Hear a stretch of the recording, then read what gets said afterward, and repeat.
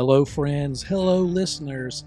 Hello, colleagues. We're so glad you're here and you've joined us for this episode of the Platinum Business Break podcast. And today's episode is The Way Business Should Be, Part 11, Removing Obstacles. And this is Season 4, Episode number 3. And it is sponsored by Platinum Business Consulting. Hey, here at Platinum Business Consulting, our mission is to help small to medium-sized businesses become world-class organizations. It's easy to do, and we can show you how. A little background. So this past summer, my wife and I were on vacation. We were on a cruise ship, and during the cruise, the ship actually reset the compass. They had to do a maneuver out in the ocean, spin the boat around, and the captain said, "Hey, we're gonna recalibrate our compass." And I thought, that is perfect. I need to recalibrate my compass because that is why I'm on vacation. So I went through a thought process going, hey, what do I believe? How can I do a reset? Because between, COVID and this, that, and the other, just kind of got wore down, I was just tired and I've kind of let some things slip. So I had to reaffirm, what do I believe in? What are my core values? So I wrote this manifesto and I, put these 20-something points on how business should be. And the whole, supposition of my manifesto is business shouldn't be hard or difficult. Okay, I'm not saying business shouldn't be challenging, but business shouldn't be just a constant beat down and problems and issues. So I started with all these different types of points. And today we're going to cover actually number 11, removing obstacles. And I'm going to start it with two quotes from one of my favorite people, a gentleman named W. Edwards Deming, and that's Deming with one M, Deming. If you don't know him, you need to look him up. He is really a very interesting character. He is the person who really got Japan on their path to quality after World War II. And the legacy he left behind is in Japan is the highest quality award is called the Deming Award. And again, I followed him for many years. Actually, I started following him back in the 80s when I was in manufacturing. And I've been carrying several things. I'll kind of show them to the camera. It's a Deming's 14 points, Deming's, here we go, Deming's obstacles, and then the 7 deadly diseases. Anyway, if you'll Google that or look that up, it's pretty cool. So I'm going to go over a couple of quotes. The first one is, a bad system will beat a good person every time. And the second one from Edwards Deming, and this is from his 14 points, it's point number 12. Remove the barriers that rob hourly workers and people in management of their right to pride of workmanship. And really what he's saying is removing the obstacles. All right, so that's what we're going to talk about today. We're going to talk about obstacles and what you can do as a business to remove the obstacles from your team. So I'm going to give you 10 most common obstacles in business. So here we go. Number 1, poor communication. Just talked to a client today. That's probably their number one issue. No one knows what's going on. A lack of clear communication can lead to misunderstandings, delays, and mistakes, impacting productivity. And who owns communication? Hey guys, it's the upper management. It's not the marketing department. It's not the HR department. Oh, sure, they communicate. But the culture of communication has to be set by the leadership, by the ownership, by the C-suite, by the directors, by the leaders of the company, okay? Because I'm going to wear the leadership thing out. Number 2, inadequate technology or tools. Outdated or inefficient tools and technology can slow down processes and hinder employees from performing their tasks efficiently. All right, I worked with a company several years ago, and they had 3 or 4 different software programs just to enter an order and keep track of inventory. The software didn't talk to each other, and it basically duplicated, quadrupled everybody's workload. No one knew what was going on. And the poor accounting people at the end of each month, they had to reconcile all of it and clean it up. And then when they were audited, it was a mess. So, inadequate technology is a huge barrier, a huge obstacle. All right, number 3, micromanagement. Overly controlling management styles can stifle employee autonomy and creativity, reducing motivation and productivity. Now, there's a quote, I don't know if it's from Richard Branson or Steve Jobs, but anyway, it's one of those guys.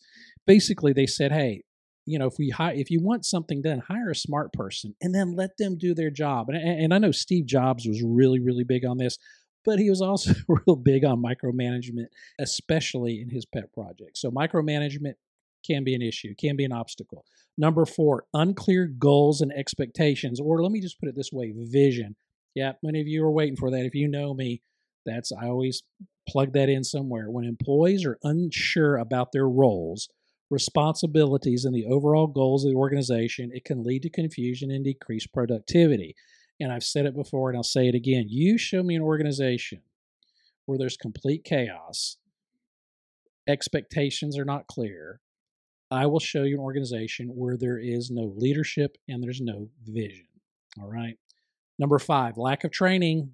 Insufficient training can result in employees not fully understanding their tasks or how to use the tools provided, impacting their ability to work efficiently. Now, there's a lot of statistics out there on training, and something only like 20-something% of the companies out there provide training. Some do actually very, very good job with training, very few. Now, a lot of companies, especially larger companies, they have training portals or LMS systems. But the problem is the employees look at it as a punishment. They're not excited about it. So you have to set a culture of training in your organization. That means the people at the top. That means your C-suite guys. That means your leadership. You guys have to demonstrate that you're also interested in training and show them that you take classes or courses as well, right? Number 6, workplace distractions. Excessive noise, interruptions, or a lack of conducive work environment can reduce focus and productivity. And again, this is kind of different because now we have remote work. We have employees, a lot of people aren't in the office anymore. So again, what are the distractions? Are the distractions, a family, or distractions not a good workspace? So work distractions. Now, some of that, the team member, the employee, it's their responsibility to remove that. But if you're at an office, management needs to look at that. I used to work at a company years ago. We had coffee stations everywhere. Oh, what a huge distraction, because everyone would get up, go to the coffee station, and they'd loiter, and it would get noisy. Workplace distractions can be an obstacle. All right, number 7, burnout and stress. Overworking employees without providing adequate support can lead to burnout, stress, and a decline in productivity. See this a lot too in companies. And here's the thing with that. A lot of companies, they're laying people off, or they've let people go, or maybe post-COVID, they didn't rehire. They didn't backfill. So now people are doing the work of multiple people. That's where a lot of this burnout and stress comes from. And a lot of, again, comes from no vision, no clear understanding of the company, or, they don't even know what their job is supposed to be. So burnout and stress is an obstacle. Number 8, ineffective leadership. Here we go. Poor leadership can contribute to a lack of direction, motivation, and a sense of purpose among employees. Employees want to know what's going on. And I say this, everyone from the owner, the president, all the way to the lowest level person in the organization should have a clear understanding of the vision. And that is the leader's responsibility to do that. As my friend and mentor, John Maxwell, says, organizations rise and fall on leadership. All right, I'll leave that one alone because I talk about that enough. Number 9, inadequate recognition and rewards. Employees who feel unappreciated or unrewarded for their efforts may become demotivated, affecting their productivity. Now, I've talked to a lot of people on this, and a lot of companies have award programs, and those are great. But, at the end of the day, people don't want pizza parties. People just want to do a good job. They want you to clear out the obstacles. And I think what people want is time off. So instead of giving a pizza party, give them a day off. All right. Or give them some money, maybe a bonus. So a lot of these award programs are just fluff, in my opinion. And you got to be careful because, hey, everyone, you're going to get a hat. You can get a hat today. All right. Whoop-de-doo. They don't care. They would rather have the right software. They'd rather have some processes in place to make their job easier. All right. That's all I'm saying. Number 10, inflexible work policies. Rigid work schedules and policies may not accommodate the diverse needs of the preferences of the employees, impacting their work-life balance and their overall productivity. Now, again, this depends on what industry. And, if you're in, retail, whether it's restaurant or like a Walmart or Target or something like that, you got to have people there, and they got to show up on time. If you have in manufacturing, if you have office staff, or if you have people who actually their just job is to produce results from projects or data or whatever, just let them do their job. It's not the hours they work sometimes, it's what is their output. So again, if you have a job that is graded on your output, who cares? I mean, I've always had the ability, I could do 8 hours worth of work in 2 hours. That's just I get hyper focused. I knock it out. So don't penalize me for that, or don't penalize people who could work like that. All right. So that was 10 common obstacles that businesses have in management. You got to remove them. But guess what? I'm going to give you the top 15 ways, not one, but two, but 15 ways to remove obstacles. And some of these are just exactly what I just went through. Number one, clear communication. Ensure open and transparent communication. Clearly articulate expectations, goals, and any changes in the organization. Regularly check in with the team members to address concerns and provide feedback. Sounds pretty simple to me. Number two, empowerment. Encourage autonomy and empower team members to make decisions. Trusting employees with their responsibilities fosters a sense of ownership and motivation. Also, let them make mistakes.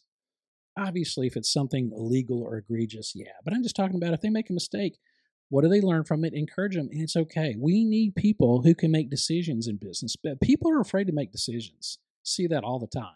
We need decisive people in business. Right, number three, training and development. Here we go. Invest in continuous training and development programs. Equip employees with the necessary skills to overcome challenges and excel in their roles. Again, companies, you need training. If you need help with that, let us know. Platinum Training Technologies, one of our sister companies, can help with that. Number four, recognition and rewards. Again, we talked about that a minute ago. Recognition boosts morale, motivates employees to perform their best. And again, I think some of the recognition I've seen in the past has just been very, hey, appreciate what you're doing, man. Appreciate you. But they say it so often. They say it to everyone. It's not special. So if you're going to do it, make sure it's personalized. Make sure it's one-on-one. Make sure it's sincere. All right. Number five, flexible work arrangements. Okay, if you can do that in your business, remote work options, flexible hours, compressed work weeks. Flexibility helps employees achieve better work-life balance. Now, some people say, what is work-life balance? Well, I think since COVID, a lot of people realize they're not going to die for their job anymore. Okay, we've seen so many people leave, so many people doing their own thing, and that is still true today. And, in large employers have forgotten that. We're back to kind of where we were before, these kind of draconian, well, there's people waiting for your job. Not really. If your company has a bad reputation, if it's on Indeed or Glassdoor or something like that, yeah, you're going to get someone to fill their job, but it's not the guy you need. It's not the person you need. All right. Again, it's a lot easier to keep an employee than to find a new one, especially if they're good. All right. Number six, provide resources. Ensure that employees have access to the tools, technology, and resources they need to do their job. Guys, they just need the tools to do their job. It's that simple. If they need something that's keeping them from doing their job, get it for them. Is it a subscription to some software? Is it a new monitor? Is it a better chair at their office? Okay, something as simple as that can make a huge difference. Right, number seven, foster a positive work environment. Cultivate a positive workplace culture, including collaboration, respect diversity, create a supportive atmosphere where individuals feel valued. Again, I think that's a very important because, again, I worked for a manager before. This is years ago.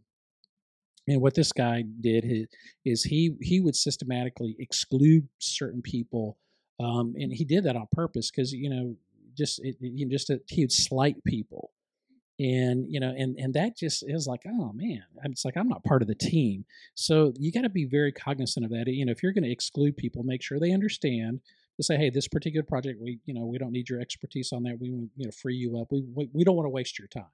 So make sure you're communicating that. Again, it's just be positive. All right.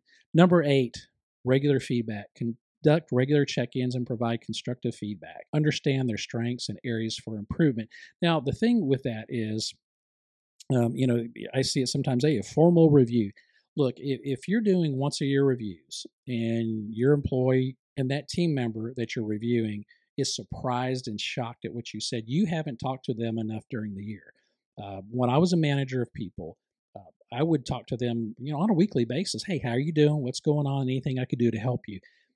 The annual review should not be a bad experience. It should be just the culmination of the whole year. Yeah, no surprises. I mean, the only thing is money. Yeah, sometimes the managers can't control what they're giving for raises or whatever. But I think regular feedback and check-ins, once a month. If you're not talking with an employee on a regular basis, put it on a calendar. Have a one-on-one with them. Just talk with them as a person. Just say, hey, man, what's going on? Are you okay? Or what's going on in your life? It's that simple. All right. Number 9, conflict resolution. Address conflicts promptly and constructively. Provide mechanisms for conflict resolution. Create a culture where differences of opinion are seen as opportunities for growth. Now, again, depends on the environment. I mean, if it's an antagonistic and hostile environment, if you got that one person who's always stirring the pot, got to get rid of them. If they're negative, always negative, they have a problem for every solution. Get rid of them. The sooner you do that, everyone's got to be rowing in the same direction. Again, that's part of culture, that's part of leadership, and that's part of vision. But the culture sets that tone. All right. Number 10, promote a work-life balance. Recognize the importance of work-life balance. Encourage employees to take breaks, vacations, and time off to prevent burnout, ensure long-term well-being. In fact, I read a statistic. I don't remember exactly what it was, but it's something like the Americans or people in the U.S., they take the least amount of vacation. And that is so wrong. Hey, the Europeans, they're taking holiday all the time, and they're still getting stuff. Now, look, I know they didn't put a guy on the moon or all that, but you know what? They enjoy life. My son was over in Spain for college and went back recently, and they're enjoying life, and that's all I'm saying. So when you're looking at work-life balance, a lot of it is on the employee. Okay, if you have PTO, if you have vacation, take it as often as you can. All right, because it's important. And the sad thing is, a lot of people, they work 50 weeks just to have 2 weeks off, and that's sad. And then on those 2 weeks off, they don't do anything. They don't really recharge. They don't take advantage of those 3-day weekends or those extra holidays during the year. And the other sad part is a lot of people, they're I'm going to retire. I'm going to work to this age. And then once they retire, they're dead in 5 years. Guys, don't wait to start living when you're retired. Start living today. I don't care how old you are. All right. That's all I'm saying. That's what I tell my kids. And they're doing it too, which I'm glad. All right, number 11, invest in well-being programs. Support employee well-being through wellness programs. This could mean mental health initiatives, fitness programs, coaching or group coaching, and access to counseling services. Now, that's really big. And again, I think the coaching is really great because a lot of employees struggle. A lot of groups of employees have a lot of dysfunction. Coaching can help. You could do a DISC personality assessment, find out, how everyone ticks, have a group coaching session, and then you'll build a high-performance team. All right. Number 12, clear goal setting. Set clear and achievable goals. Employees are more likely to overcome obstacles when they understand the broader objectives and how their work contributes to the overall success of the organization. And I've seen in so many companies where a lot of your employees, they have no idea on sales or profit or any kind of metrics. Everyone should have some sort of a number or metric that they're responsible for or aware of to do their job. All right, we can tell you more about that if that piques your interest. All right, number 13, adaptability. Embrace change and encourage adaptability. Create a culture where employees feel comfortable adapting to new technologies and methodologies and market trends. I think this is so important. You have to create a culture of change. Change is the only constant. How many organizations out there, this is the way we always do it. Look, I don't have a problem with the old way. A lot of times the old way is the best way. But you got to look at the new way. So sometimes you got to look at different things. Or maybe you have a person come in from a different industry and has a different perspective on something. And I've been that guy. I worked for a company. I came in, I said, look, if we do it this way, I think it could work here. Didn't listen to me because I wasn't from their industry. All right. Whatever. All right. Adaptability. Number 14, promote inclusivity. Ensure that everyone in the team feels included and valued. Address any biases and promote diversity in all aspects of the organization. Again, that could be a lot of different things, but where I see the most of it is people are just excluded because they're not one of the cool kids, all right? They're not in the in crowd. That is, we shouldn't be having cliques at work, and the leadership or management shouldn't be in charge of those cliques. I see that all the time. It's terrible. It's despicable. So, hey, let's get everyone on the same page, right? Let's get everyone sharing that common vision, mission, and core values. Make such a difference. All right, last one. Lead by example. Demonstrate the values and behaviors you expect from your team. Leading by example sets a standard for professionalism, commitment, and integrity. Again, leadership, that's the thing.